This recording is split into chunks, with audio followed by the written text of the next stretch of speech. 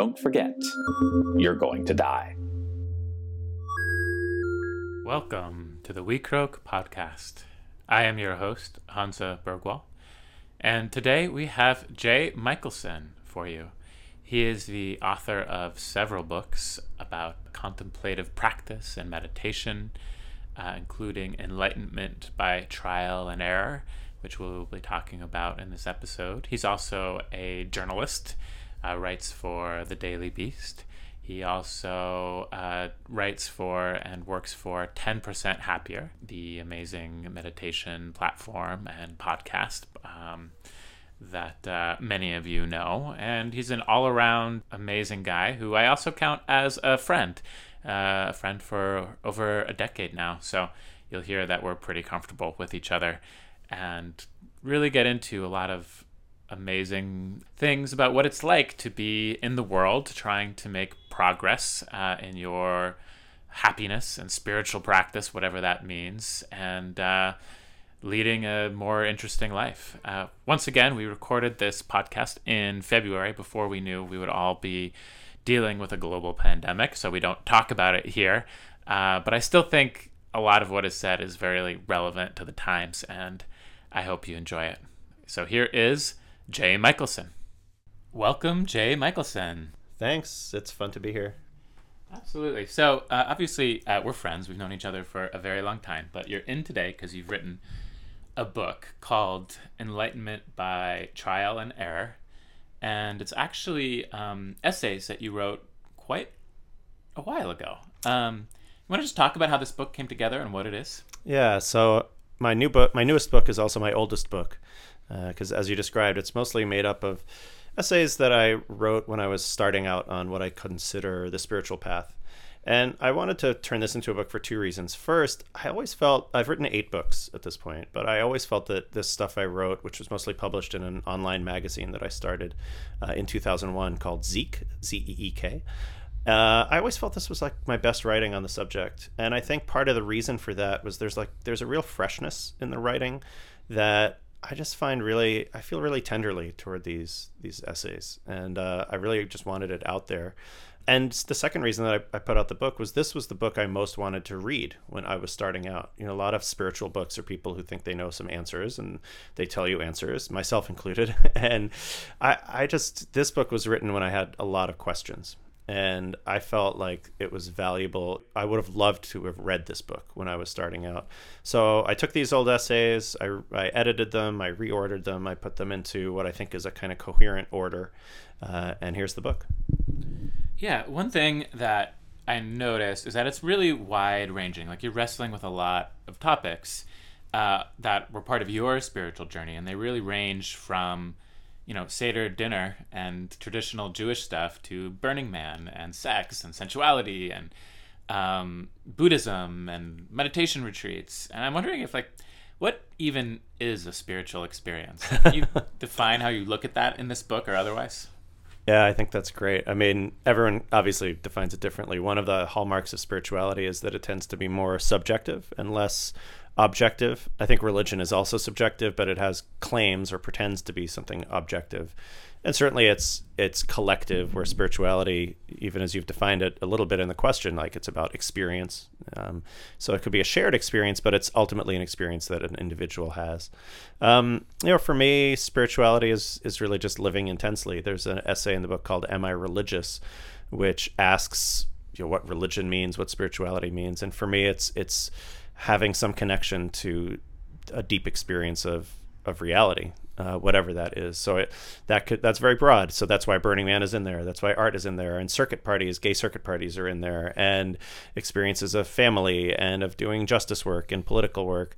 I don't think the word spirituality has to be so vague as to be nothing, but it's clear that people have this experience of intimacy with reality in a lot of different contexts. All right, I have to ask, how do you go about having a religious experience at a gay circuit party? So there was an organization for a while called Q Spirit, which I talk about in the book, which actually the thesis is that actually these are very primal ecstatic rituals, right? So it's a lot of people coming together with not so many clothes on. There's an intense amount of energy, of erotic energy in the air. There's thumping sort of music that's ecstatic and repetitive that leads to a trance state. There's some use of medicines. The only piece that maybe was missing is the consciousness of that. That this is an ecstatic ritual. And so Q Spirit used to go to gay circuit parties, which for listeners who don't know what those are, massive 5,000 people, all around the world, very large production and high production values, and do ritual in those spaces. And for me and for them, it was about recognizing what was there. And I loved, sometimes people go to those parties just to dance with someone else, and there's certainly a lot of fun in that. But there's also just melting into the experience itself. And many times the god or goddess would ask me to dance with her instead of with whatever hot human being was nearby.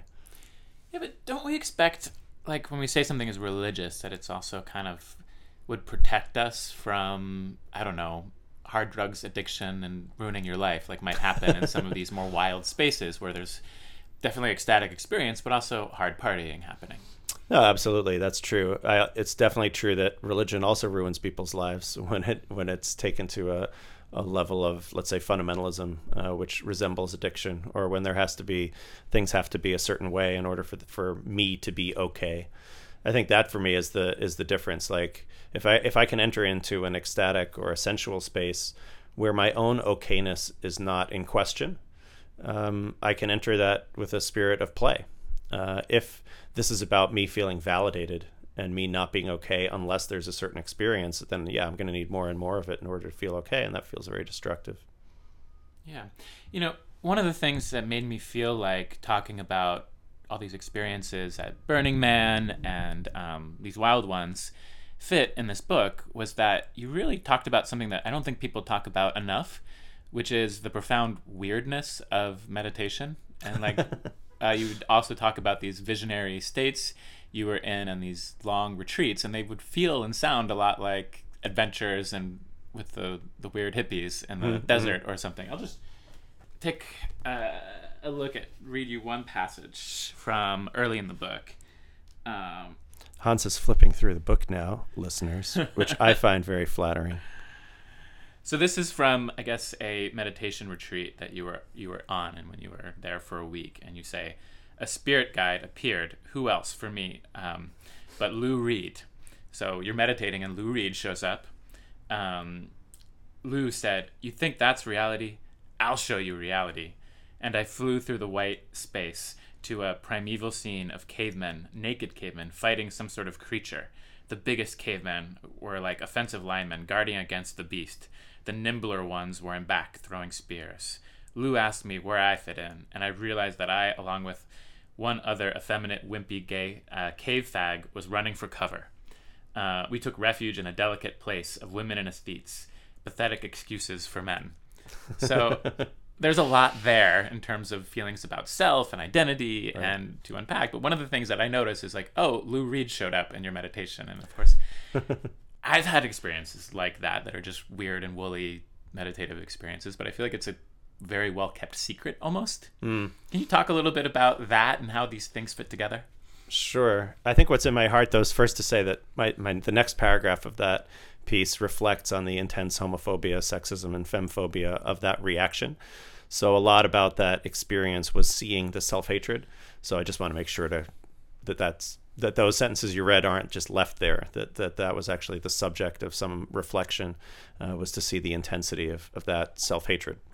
And that was actually a really profound moment for me. That was on my very first long meditation retreat. That was a 7-day silent meditation retreat. So it was very early on in my practice. As for unusual experiences being a secret, yeah, I think there's some reasons. There's one reason that is sort of a good reason, which is that early on in the 60s and 70s, a lot of privileged white American spiritual seekers would go and try to have the most outrageous experiences possible, and maybe compete with people having the best LSD trips, and like, well, I had this shamanic vision and you had that shamanic, and there was a lot of comparing. happening, which is supremely unproductive. And spiritual competitiveness. yeah, and spiritual materialism, and exactly, my spiritual experience is bigger than your spiritual experience. And a lot of these can be, I think I shared this one in the book because it was a profound opening for me and a difficult one, seeing all of that self-hatred and internalized stories from society about what men are supposed to be like.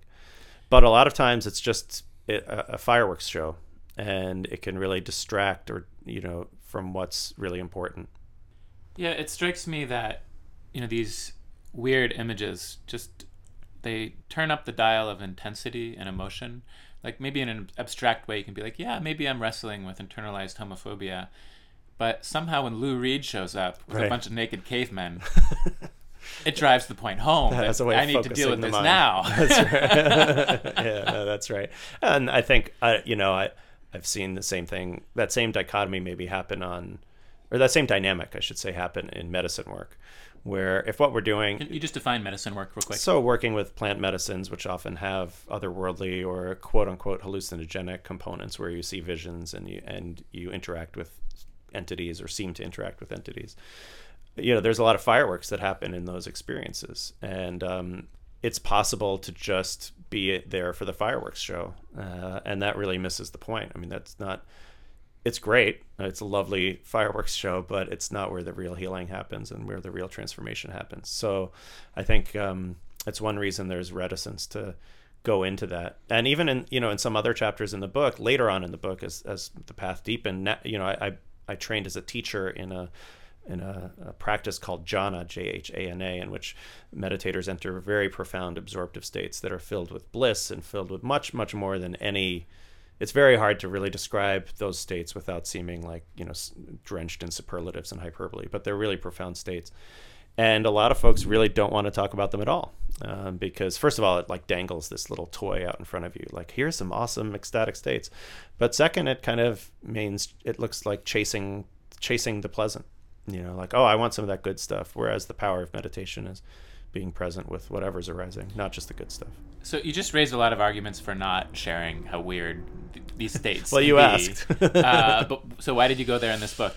Yeah, I mean, I think I with all of those cautions in place, I think, first of all, I think I only shared the ones that seemed to have some important piece toward the development of my own spiritual path, and thus that I thought would be of interest or relevance to someone on their own. There's plenty others that were just amazing. But yeah, I think, look, we're living in obviously an information saturated time. I think a lot of these boundaries around what we talk about and what we don't, it's not that they're not valid or important. They are, and there's a lot of ego still involved, even in myself, in sharing these stories. But I don't think the sort of esoteric impulse is as valid in 2020 as it was even 20 or 30 years ago, let alone 2000. I did a Tibetan esoteric teachings retreat about 2 or 3 years ago, and you're literally not allowed to talk about the practice. You're not allowed to talk about the visions that you see. You're not allowed to talk about anything. And then at the end of the retreat, the teacher, Tibetan Lama, mentioned that, there is a website which now discloses all of this stuff. We had just done several days of pretty intense meditation, and it is a very colorful practice. There are visions and there are things that you see and stuff like that. And so, we just laughed. I mean, here we were at the secret Tibetan teachings retreat, which are only passed down from teacher to disciple. Oh, except it's also on the internet. It strikes me that a big theme of this book is that a lot of your, let's call it spiritual awakening, in this book at least, is, running on subversive tracks that you wrestle with, from both the Burning Man experiences, running around, as well as, I think having Lou Reed be your avatar of like awakening is not, what is taught from the Torah, for example. And it actually, it reminds me of this essay that comes a little bit later, which is about the sort of conflict between, at least a belief you had at the time that mainstream culture is basically good and wants to take care of people. You should trust the people in white coats at Harvard. Right. And the fact that you were still getting a lot of your spiritual nectar from the wilderness, the things that you weren't part of the traditional culture. And I'm wondering where you are on that question now. That's a really interesting one that no one's asked me. I've been doing this book tour for a little while, and no one's brought that one up. I think when it comes to spiritual practice, contemplative practice, I'm definitely even more in the mainstream sucks camp, and I'm now part of the spiritual mainstream. So one of my jobs is teaching at 10% Happier, which is a meditation app. And I love bringing meditation and mindfulness to a broad audience. I love it. But the part of that part of the mainstream I love, because it's meant to be. We're trying to do it with integrity. We're trying to bring teachings that are transformative to a really wide audience. There's another kind of mainstream spirituality, though, that I think is problematic. Where there's just a lot of woo-woo, or there's a lot of promises about how you can affect reality, or there's a lot of what my teacher Rabbi Zalman Schachter Shalomi called angel shit, which is like getting into the doodads and the spiritual baroqueness just for its own sake. So not for what the angels can teach you, because they can teach you a lot, but like, oh, I'm seeing angels. It kind of goes back to what we were talking about a second ago. It is very strange for me that, I used to teach Kabbalah, Jewish mysticism. And at the time, 15 years ago, it was sort of the high point. Madonna was into it, and the Kabbalah Center was really popular, and a lot of popularizers were out there. And it was very bizarre for me that here was this tradition that was secret for 1,500 years, and it was now even more secret than ever, because what was out there in the headlines or in the spiritual mainstream was just so lacked integrity, I felt, and still feel. So I think I'm there even more. I think now, unlike when I wrote the book, I'm ordained as a rabbi and as a meditation teacher in a Sri Lankan Theravadan Buddhist tradition. So I've now taken on certain roles within those structures, fully aware that those structures are really problematic. And so I think I've moved farther to the left. I don't know if it's a right-left thing, but farther to the weird in my spiritual and contemplative practice. But now, a big change from the book. I now have a 2-year-old daughter. She loves lighting the candles on Friday night. She loves the blessing over the wine. She loves just the ritual and the kinesthetic elements of our Jewish practice. And I love that too. There's something really beautiful about those folkways, and they've survived because they tap into something in the human spirit. Right. One of the questions you ask early on is sort of how far is too far? And I wonder if you've answered that question. Yeah, I have sort of for myself. This is very subjective, and I think even that essay was subjective. A character in that essay called Go As Far As Possible was a person I met at Burning Man named Fish, and she spelled it Fysche. She believed that 9/11 was an inside conspiracy, and she believed that she had a psychic connection with Billy Corgan from Smashing Pumpkins. She wasn't quite a stalker of Billy Corgan, but she definitely they had exchanged some communication, and it was not as two-sided as Fish thought it was.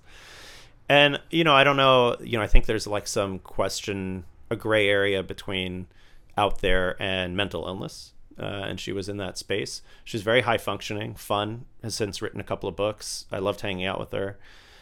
That felt too far. It felt like when reason really gets surrendered. Because what conspiracies are in and what aren't. A lot of people who think that 9/11 was an inside job also think it was done by Jews or the Mossad or Israel. So it feeds right into classical anti-Semitism. And I just think whenever we start messing around with conspiracies, these days there's a lot of media conspiracies going around. I work for the media. I write for the Daily Beast, and some of the stuff that people say about me is profoundly disturbing. Some of our friends. Friends we have in common. The media is totally in the pocket of the big corporations. Of course, some media may be in the big, but, deeper than that. Like, don't trust anything you read in the media. Don't trust. It feels to me when we get to a real conspiratorial layer that I've gone too far for myself to feel comfortable, because I know what it is to be on the receiving end of those conspiracy theories. Right. Paranoia is a state. It is a not thing. A pleasant one. And, some paranoia is justified. And, I'm a fan of Robert Anton Wilson, a sort of amazing paranoid sort of figure, active mostly 70s, 80s, and 90s, esotericist, just brilliant stuff. But at a certain point, it also kind of goes off the deep end where rationality can really not be trusted anymore. And he believed he was receiving messages from Sirius, the dog star, and was in touch with interstellar entities. And he may have been. I mean, I'm still agnostic on all of that. Back to medicine work, that there, in that work, things are seen and experienced which don't conform to the sort of standard cosmology of scientific materialism. And so any of us who are involved in that work have to negotiate that in some way. And for me, it leads to a lot of not knowing and not certainty. And I just don't know. I don't know what these entities are or aren't. I know what my experiences are, and they're very clear. And how I interpret them, I've been in cognitive dissonance for over 10 years since I started that work. So anyone who thinks they know what's really going on is clearly full of crap. At the same time, ironically, conspiracies are thinking that you do know what's going on. Here's what the answer is. It's this thing. And it's that kind of certainty that it just feels really dangerous to me. I don't know if I fully answered the question of, is there too far to go? But that's a line that arises for me now. It feels like you kind of have answered the question. What I was interested in is, I think that question of like how far is too far really does hold a lot of people back from, doubling down on their meditation practice once it gets weird, going to the crazy party, like listening, like, because, I grew up surrounded by channeled material too, and it's bonkers. My parents were very into that stuff, and it's legit. A lot of it is legit. It sounds crazy, and I think is in a lot of cases. But you can sort of wade into the weirder parts of your meditation practice and your experience, as long as you remain uncertain, it sounds like, about what it means. As soon as I know in a conspiracy way, or I know like exactly what this voice is, it's the dog star from, right, you're in more dangerous territory as soon as you claim that you have some sort of special knowing. That sounds right. It also sounds really common, right? I mean, 35% of Americans identify as conservative evangelicals. A large portion of those are charismatics and people who either speak in tongues themselves or go to services where that kind of thing happens, or believe that. I grew up in Tampa, Florida, and my mother had sort of a long period of illness, and I was down there a lot. And on Sundays, I went to a mega church that was right nearby to her house, actually, just a couple miles away. And just the theology, but not just the theology in any abstract sense, the lived theological experience of these people was so profoundly weird. Like, it was weirder than anything on a meditation retreat, that Jesus was talking to them every day. That, we all hear voices inside of our heads, but the theology was, anytime you hear a voice inside your head telling you to sin, that's actually you, because you suck and you're fallen and you partake in original sin. So never trust yourself, only trust this outside source, which is Jesus, who does talk to you also. That I found, that sort of Gnosticism, that dualistic idea, that was just shocking and terrifying to me, that millions and millions of Americans believe that. So it's not just like, the weird stuff on the meditation retreat. I mean, it's what's happening in what, 10% of Americans' religious lives. Also, I've noticed that that thing about you said about it holds people back. That's true even on the quote unquote shallow end. I mean, there's a lot of people who we encounter at 10% Happier who are scared of meditation because they think they'll lose their mind or they'll go crazy, and that's just by trying ordinary garden variety boring mindfulness. And I say boring in a good way. Very sort of straightforward, simple practice that anyone can do, that's not esoteric or weird, but does seem esoteric or weird. So wherever you are on the spectrum, I guess it always feels like that one next step is the one too far, or could be the one too far, even though it isn't. Do you think meditation is dangerous? The short answer, no. I think I think it can be dangerous in two ways. One, for folks with mental illness, which is either diagnosed or not, it can be really unhelpful. So people with dissociative disorder, for example, should do a kind of meditation practice that is grounding in the body, like body-based mindfulness.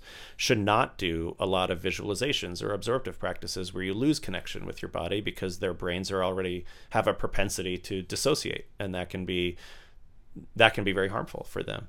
So it can be dangerous for certain people.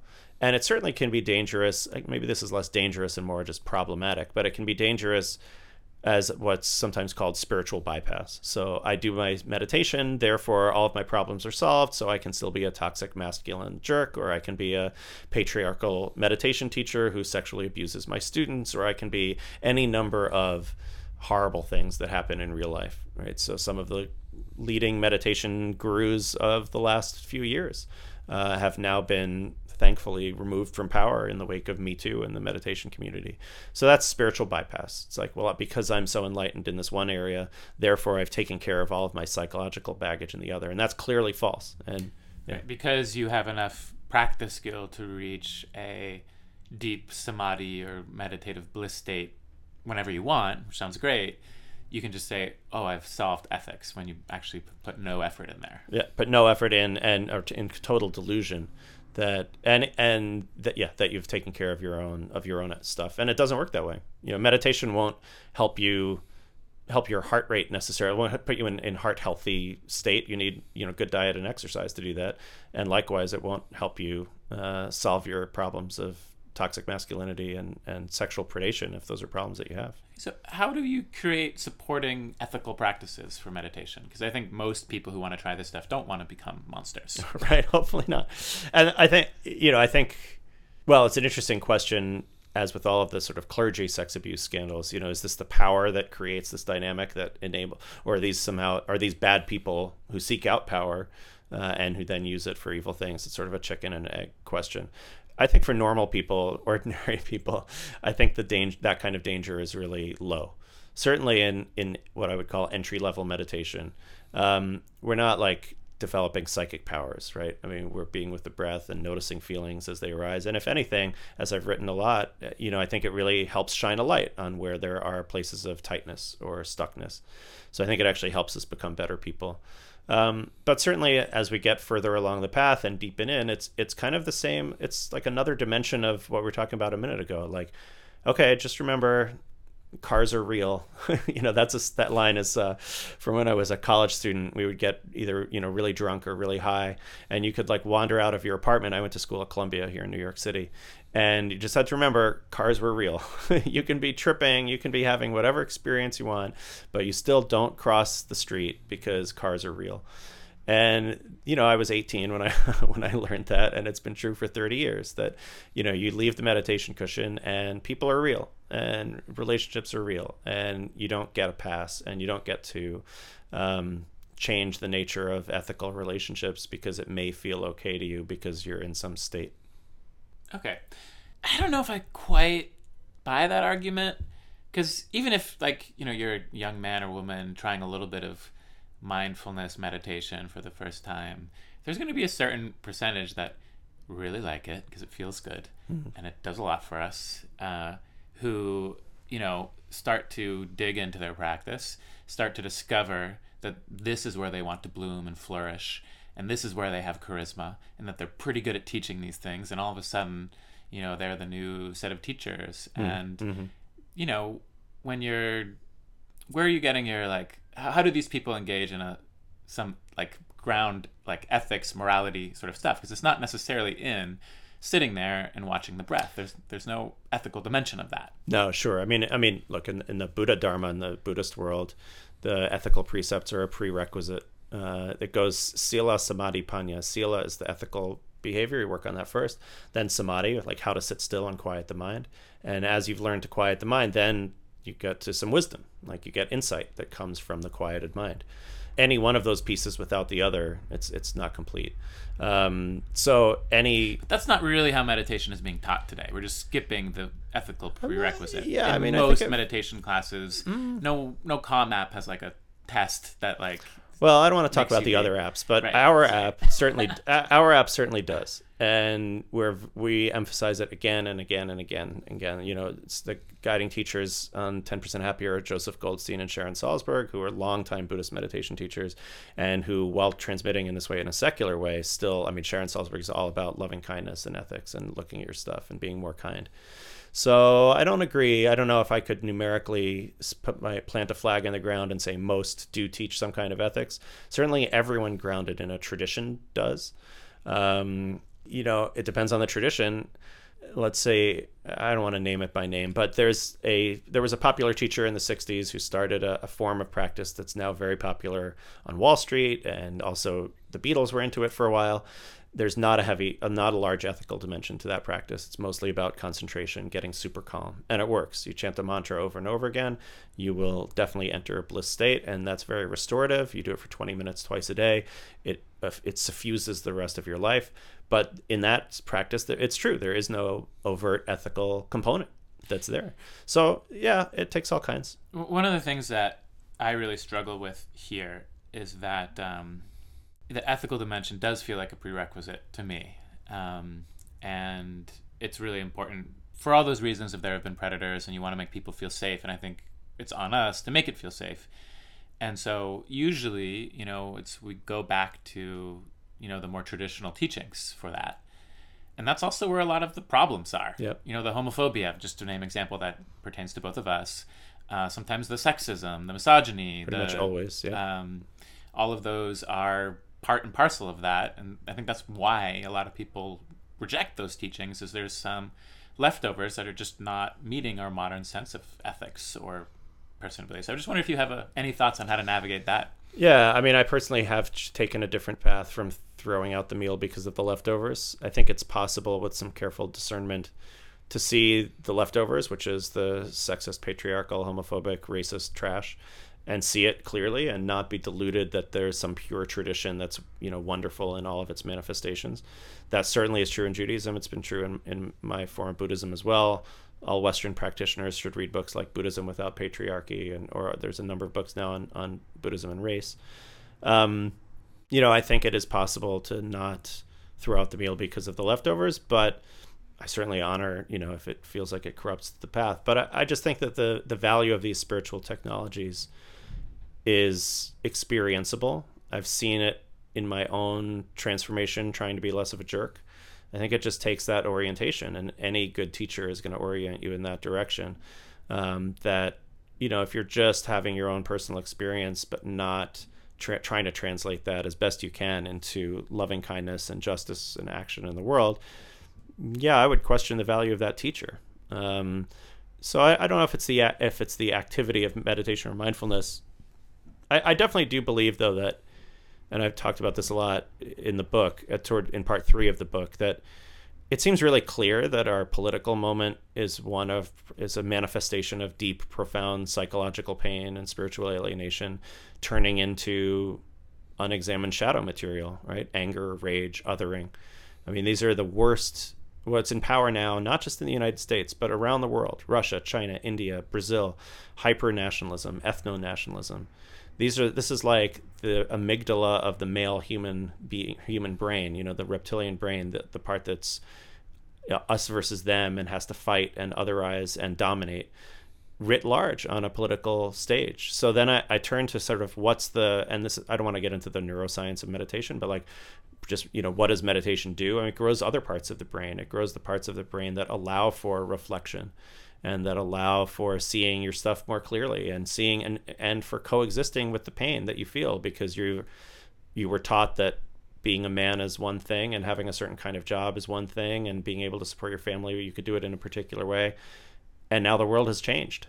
And so for me, the personal, the spiritual and the political are closely connected. I'm not like a Marianne Williamson person, but I do think that spiritual technologies are essential for the better angels of our nature, of human nature, to prevail over our baser instincts. And right now, our baser instincts are running almost every major government in the world. And it's a terrifying moment, because we see that the human species may not be evolved enough to survive this century in the way that we have so far, in the last few thousand years. And that's terrifying to think about. And so I for all of the shadow stuff that meditation doesn't address, and all of the possibilities of spiritual bypass and of vulgarization of McMindfulness and narcissism and all of that stuff, I still think that the benefits outweigh the costs, because I don't know of any tool that's available to people on a mass level that can upgrade the brain and the heart the way that meditation can. That's my best pitch. I like it. And I actually agree with you. It was part of why I started We Croak, is just I think we need some tools for promoting, one, letting go of states of mind that, one, are just hugely suffering to be in, like rage, paranoia, disempowerment, and two, something to get us to stop and think about whether what we're doing is right. Yeah, it's funny. One of the cliches about politics is like the people say about climate change, let's say, and environmental stuff, like, what kind of world are we leaving our children? It's like a cliche, I think. But now, as a parent of a young child, it is weird. First of all, a lot of my parenting experience has tracked every cliche that everyone says a million times about parenting, and this is one of them. It just feels really, I think, when we're more cognizant of our own mortality, and whether we have children, biological children, or whether we're just part of, large families of choice, that will endure after we're gone, we have to just wonder what the hell we're doing. Can I say fuck on the podcast? Yeah. Just like, what the fuck are we doing? And, if I think those, to me, those are very connected. If this is about my experience and that's the be all end all, and hey, I'm going to be gone in 30 or 40 years, fuck the rest of the world.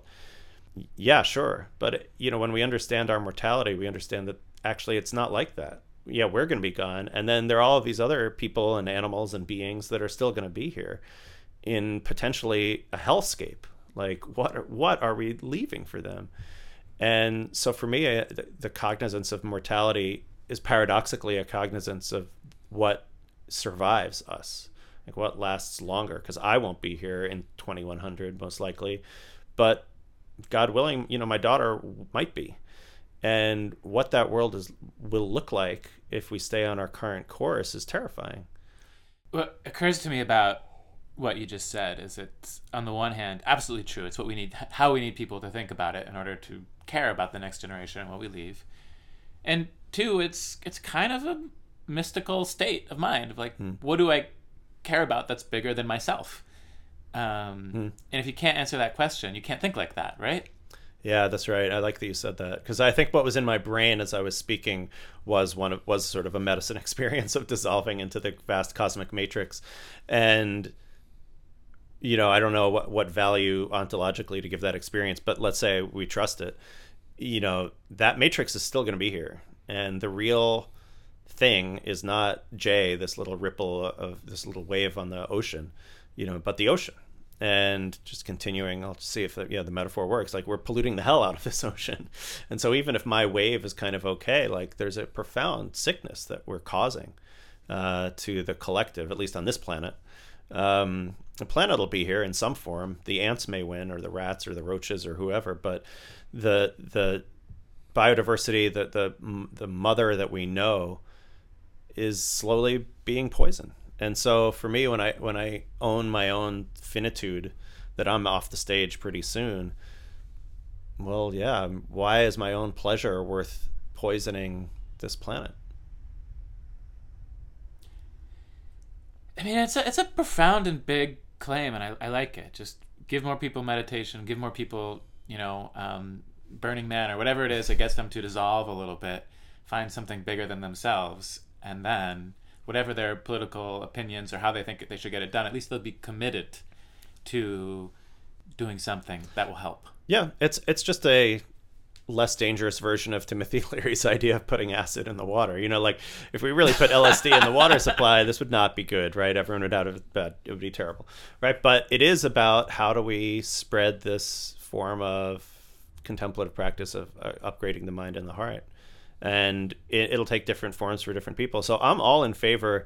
Just, as we're recording this, just last week, I guess Mattel makes Barbie, and they just came out with Breathe With Me Barbie.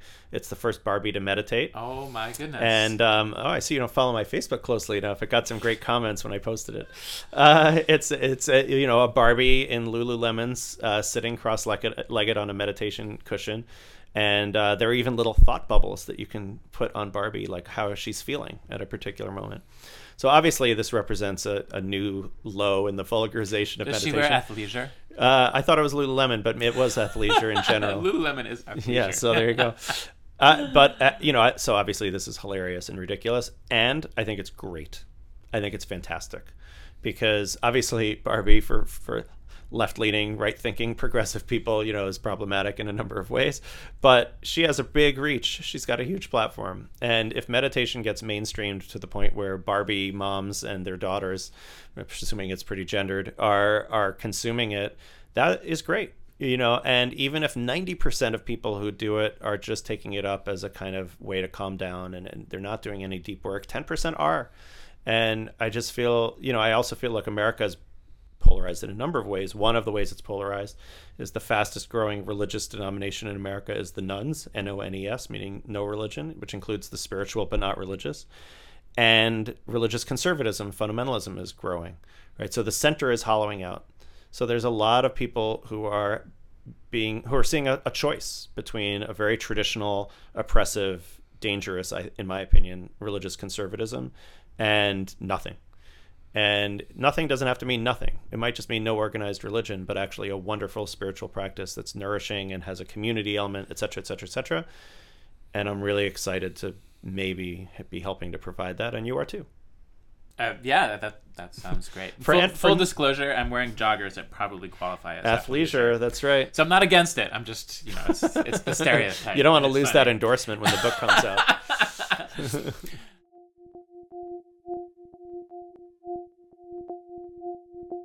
Hey everyone, thanks so much for sticking with us as we take a quick little break in the midst of this awesome conversation that you two have been having, Hansa.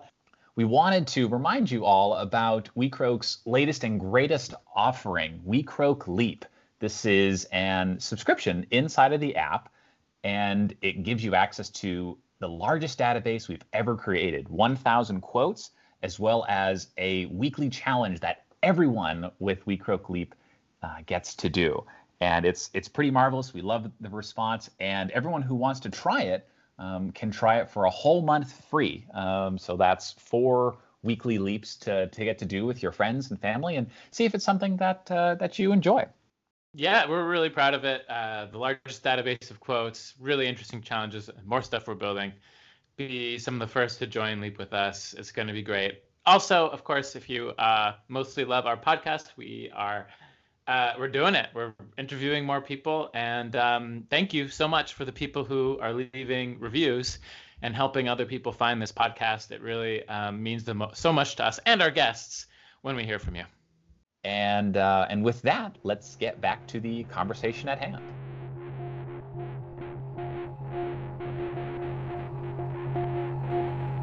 One thing I really love about this book, which I think is special to this book, actually, is it really, one of the things that makes it enjoyable is it's like ecstatic writing.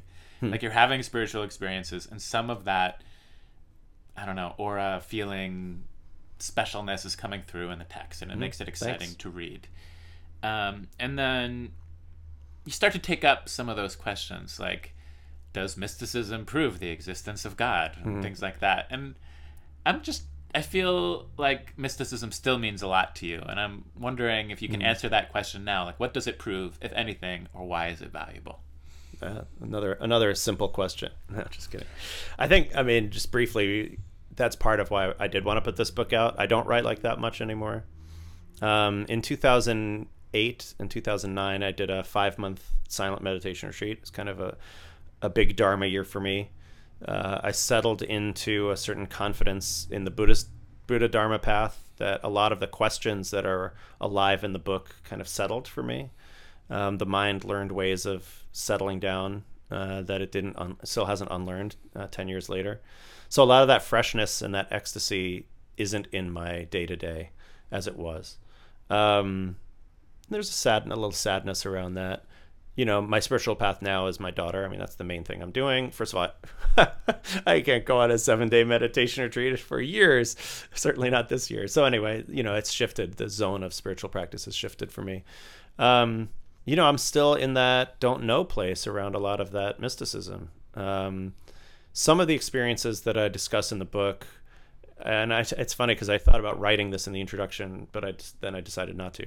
Some of those experiences I do profoundly doubt now more than I did then. They seem to be more about where the mind was than something about unity with the universe. I wrote a book called Everything is God, and it was a lot about the fruits of some of those experiences and coming to a kind of pantheistic sense of holiness in the world. It's not the center of my spiritual consciousness now. I think where mysticism enters in for me actually is in medicine work. That's different. from where it was. It was pretty peripheral at the time this book was written. Now on the mystical side, that's probably most of it, and I'm still in a don't know. In the at the peak of a tryptamine experience, where there's a dissolving of the self and there's an otherworldly reality that one is in or is, there is zero doubt that this is the true ground of reality, that everything is just the vast matrix lattice of being that is Sat Chit Ananda, being, consciousness, bliss. That is the ground of truth. It is obviously 100% true. It's truer than anything that I'm experiencing right now. Definitely. And then 20 minutes later, when I'm making a sandwich downstairs in the kitchen, it's like, well, I don't know. Oh, yeah, maybe it was a drug experience, or it was this or that. And I've just been in an exchange with a fairly well-known writer on Buddhism who just did this, just tried this particular medicine, which this is the toad medicine that some people have heard of from the Sonoran Desert. And it's funny, he said for him, the question of, is this reality, never arose. Like, it was always just a wonderful drug experience. And that's what he was, but he appreciated it and loved it and had a great experience, but that's what it was. And then, you emerge from that experience with a lot of loving kindness often, and it's a little bit like an MDMA kind of come down. You just feel like suffused with bliss, and then you can do a lot of really good work. You could just bliss out, or there's actually an opportunity in that state to like bring up some difficult stuff and bring it into the experience and just see new perspectives on it, which is what he did. So he loved it, had a great experience, but it never occurred to him that like, this is reality. For me, that was the obvious truth. It was like, holy shit, this is like, it's true. Like, everything the mystics have said is true. Like, here it is. And I'm like, thank you so much to this extract of toad venom for, enabling me to glimpse it. It used to take weeks on a meditation retreat to get to this place. And even then, not with the visuals. And now, thanks to this medicine. And it is interesting, in so many of shamanic, certainly with ayahuasca, like gratitude and gratitude and gratitude and gratitude just emerges so naturally. Do you think the toads feel like that all the time? They're pretty chilled out. Yeah, I don't know. I definitely want to know who's the first person who, because you can't even lick the toad. There's like a myth that you lick the toad and get high. That doesn't even work. It has to a lot with ayahuasca, which is made of these two plants, which you would never in a million years think to put together. And it definitely lends credence to the supernatural reading of these medicines that, who would ever think to find this random toad, and only this one toad, the other toad doesn't have the venom. This toad's venom is lethal, so somebody probably had that and died. Yeah. And here we are. That's probably a topic of discussion for another day, because we could talk for an hour about non-Western modes of knowing and how they came up with how to do that and what they say, and how much that challenges. That's definitely going to be your other podcast. But the question I wanted to get to next was that the whole second section of your book is called Unraveling, which I took to mean that as a result of many of these profound mystical experiences, that the life you had made up to that point unraveled. It fell apart, probably unpleasantly at times. And obviously now I know you, that you have a family, a child, a great job, so many things are right, but probably you didn't know that all would happen when you were going through the unraveling period. Can you just talk a little bit about that time, what it felt like? How was it hard? And it's funny, yeah. It was hard in some ways, but the unraveling was actually a letting go that in many ways felt great.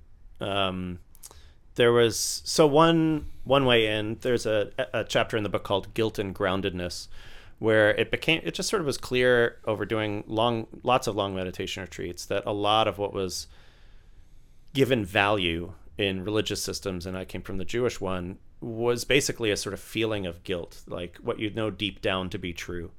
And I saw that this was false time and time again. Just that Lou Reed example, I mean, that vision of myself was something I felt deep down, but I felt it deep down because of 30 years of internalized homophobia, not because it was truthful, but because it was just deep down.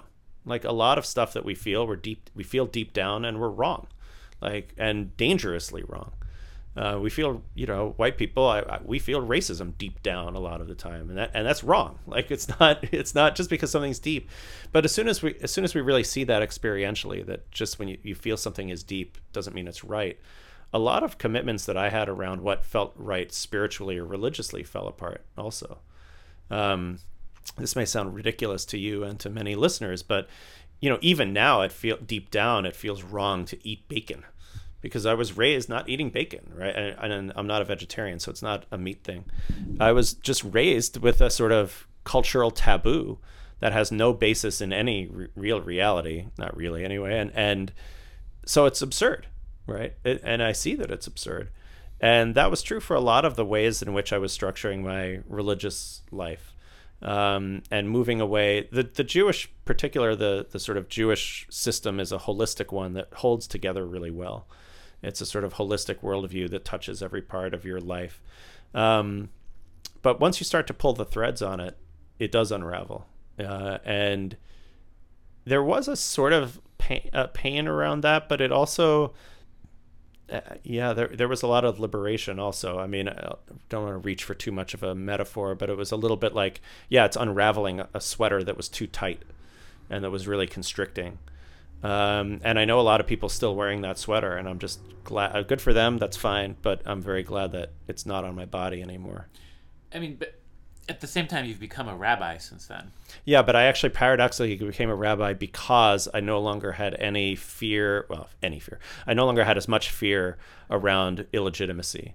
Like, I'm definitely a non-legitimate rabbi to any Orthodox Jew, not just because I'm gay, but because I have received ordination from my meditation teachers. I didn't go through a seminary. And I definitely felt I didn't want to carry the weight of being a rabbi, dancing naked at Burning Man. Like, would a rabbi do this? Is this okay for a rabbi? Et cetera, et cetera, et cetera. It was only once I kind of didn't care about that as much that I was willing to then take on this role and this title. And I see why it's helpful for people. Like, I see why it can be really helpful to have someone in that. And I do know enough. It was never a matter of knowing enough, which in the Jewish world, that's like a big piece. Is like, how much do you know? I have a PhD in Jewish thought. I know plenty. I know more than most non-Orthodox rabbis. So it was never that. But the owning it, or would a rabbi do this? Would a rabbi do that? And now I feel like, a pagan Buddhist rabbi queer Buddhist rabbi would do that. A radical fairy rabbi would do that. I won't name the other rabbi because he may not want me to name him, but another well-known radical fairy rabbi and I did a conversion under the maypole at the Short Mountain Sanctuary, a radical fairy sanctuary during Beltane. Would a rabbi do that? It sure felt profound and holy and sacred at the time, and the conversion has lasted, and the guy is really into being Jewish, and it was for real, and it was beautiful. But I definitely had to unravel the sense of, no, a rabbi shouldn't do that. A lot of people assume that, if you start meditating and, go deep down into the Buddhism or into paganism or Burning Man culture or whatever, that you really have to let go of something else. Your Judaism or your traditional, what about that part of your life do you still cherish, and what that leaves you so committed to the yes and still this? Yeah, I mean, part of it is a matter of language and access. So I love, one of the Jewiest things I do every year is co-lead a Jewish Buddhist meditation retreat, Christmas week in Connecticut. I love doing that. And it provides not just an access point for people, but a deep mythic language and a community and a culture in which to do spiritual work. And I love that. I had a lot of contempt for the synagogue that I grew up in, which was sort of a basic conservative movement synagogue, which is the centrist denomination in American Judaism, in the suburbs. And the services were terrible, and the people were hypocrites, and some of them were, bad politically. And then when I was there, as I mentioned before, for my mom's illness, I totally re-examined that, and because these people showed up for her, and these people who were in this religious community that I did not have a lot of love for, I started to love it because this community brought them together. And not everybody, you and I we're in a weird sort of quasi-cult, community, so we have that ourselves. Excuse me. The radical fairies, or we have some relationship to that thing, whatever it is. And most people don't have that. And I love the fact that this Jewish thing provides a space for community and community ritual, that it provides sacred time during the week. I love the fact that Shabbat, the Jewish Sabbath, is a thing, and it's challenging with the 2-year-old to have a 24 hours of screen-free time, but I love that we do that. And I totally admire people who are totally screen-free with their kids. It's mind-blowing to me that that's possible. Anyway, so I love the Shabbat, the Sabbath practice. So there's a lot that I really love about it that I don't find, so one of my books was called Evolving Dharma, and it was how Western Buddhism came to be. Partly it's about that. And, it came to be by, first it was Asian reformers in South Asia and in Japan primarily. Doing a lot of internal reform work, and then Westerners encountering that. But in its context, Buddhism is fully religious as well. It also has life cycle rituals. It also has devotional practices. It also has community and communal bonds. And it's only this weird Western phenomenon where it's been taken out from that context that I feel it's missing a lot. And I love those aspects, those ways of relating in community. So for some Buddhists, they're in a Sangha, they're in a Buddhist community that provides those things. For me personally, I'm in some Sanghas as well, but my main source of that kind of communal ritual is the Jewish one. And just to repeat something we said earlier, I'm totally on board with anyone who wants to throw out the baby with the bathwater, because the bathwater is pretty toxic a lot of the time. For me, I think there's still some value in there. And my guiding teacher in that practice of recovery is the lesbian Jewish poet Adrienne Rich, who wrote a poem called Diving into the Wreck, which is basically analogizes some of what she's doing as a feminist and as a queer Jew, of diving into a shipwreck to find the treasure, even though she knows that the treasure was never intended to be found by someone like her, but owning it anyway. And that is, for me, a guiding attitude toward that process of renewal. Right. Those deep roots are pretty interesting and add to the weird willingness of just stuff to encounter lessons. And she has some line, which I don't want to mangle, but it's something like she's looking for these precious books in which our names do not appear. And that's my relationship to Jewishness. My name does not appear, and my Hebrew name does appear in this book, but my personhood does not appear in the Jewish holy books, except in Little Traces, which is another book of mine that will happen one day, about finding those queer traces in Scripture. But it's recognizing that we are diving into a wreck, and we're not trying to even make the ship float again, because it's sunk, and it's good that it's sunk. The last section of your book is unknowing, getting back to that. I think, one, it's a safety thing. If not knowing keeps you away from going crazy when you're doing these mystical things. Right. But it seems like you also wanted to say something bigger than that. And I was wondering if you could talk a little bit about why you chose that as the name for the last section of your book. In a funny way, it was because there was some knowing. So okay. There's like a little bit of summation. Other books of mine have more answers to it. In a certain way, Unknowing, that third part of the book, covers some of the territory of the book I mentioned before, Everything is God, which ends in this kind of non-dualistic, panentheistic, Jewish-y, Buddhist-y, pagan hybrid place. But it's also, it was an unknowing. It is also, so it lands, but also in a place of, I don't know. And certainly the last essay in the book, which I think was also the latest written, kind of notices these two complementary or contradictory positions. So one is this sort of mystical view that the world as we see it is really illusion, or just the surface layer. So nothing is real in the way that it looks real. And that's a pretty destabilizing concept. And then on the other side, the polar opposite of all of this spirituality stuff is just delusion.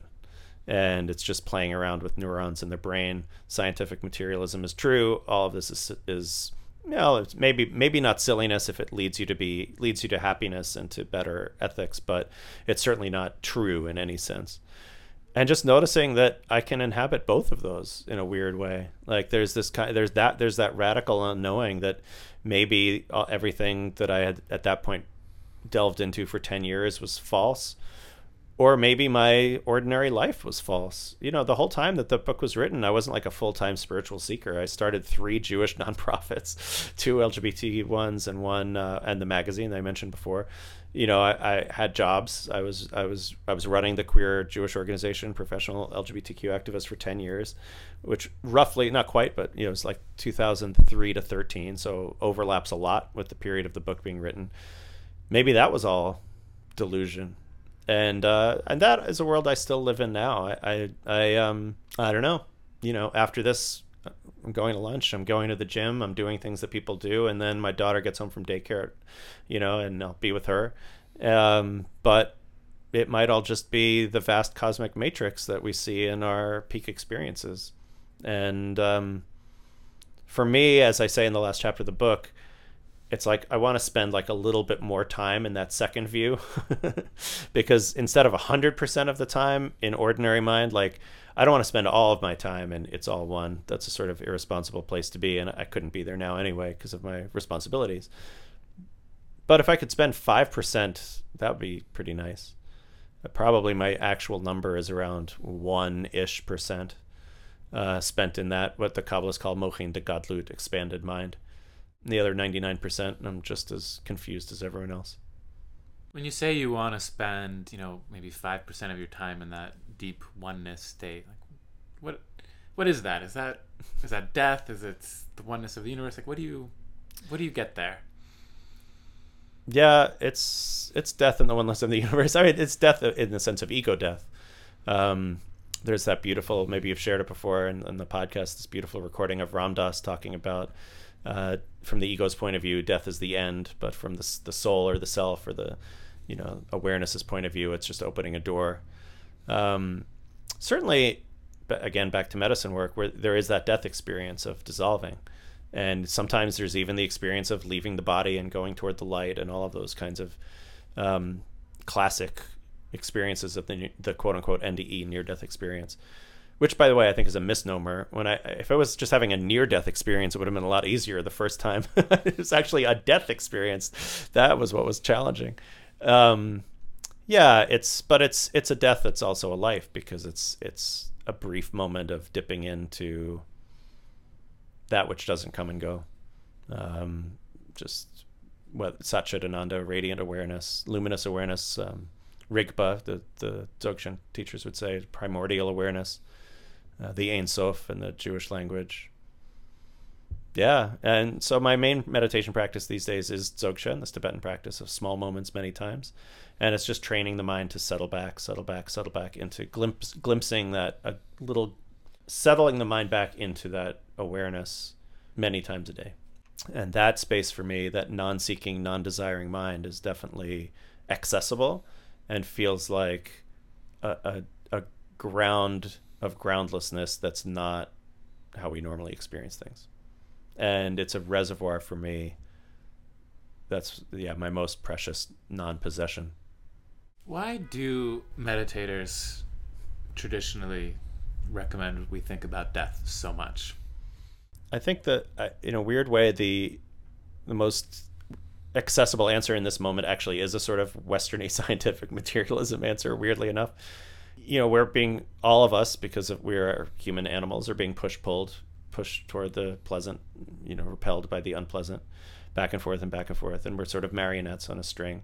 When we reflect on, I think, our mortality, there's a little loosening of that, and other parts of the mind are able to flourish or flower a little bit more. So, because ultimately all of these pleasures and pains, right, are connected to this illusion of the separate self, this separate self that eventually disappears, and we remember what really matters beyond this self. So it goes back, we were talking about climate change, but it's also true in anything else, like compassion, and how do we increase the level of happiness and compassion and peace in the world and justice in the world, rather than increase the level of suffering and greed and hatred. So I feel like when there's that reflection, for me, I actually have a very non-Buddhist response to the memento mori, to thinking about death every day, because it does lead me to a more kind of Thoreauvian, suck the marrow out of life, live every moment, that kind of thing. But paradoxically, those are just two sides of the same coin for me, because I suck the marrow out of life by being more present for it, and that leads me to mindfulness and meditation. So they're not, even though they may seem contradictory, I don't experience them that way. So for me, remembering that life is finite, live deliberately each moment, or each day at least. Each moment sounds like too much pressure, but live deliberately at least some time of the day. How do I do that? Oh, I do that by showing up and by being present. So it's sort of that loop a little bit. Thank you so much. The book we've been discussing for the last hour is called Enlightenment by Trial and Error by Jay Michaelson. And for any listeners who really like how you think and talk, any other recommendations of things they should check out by you? All of my stuff's online, jmichaelson.net, easy to Google.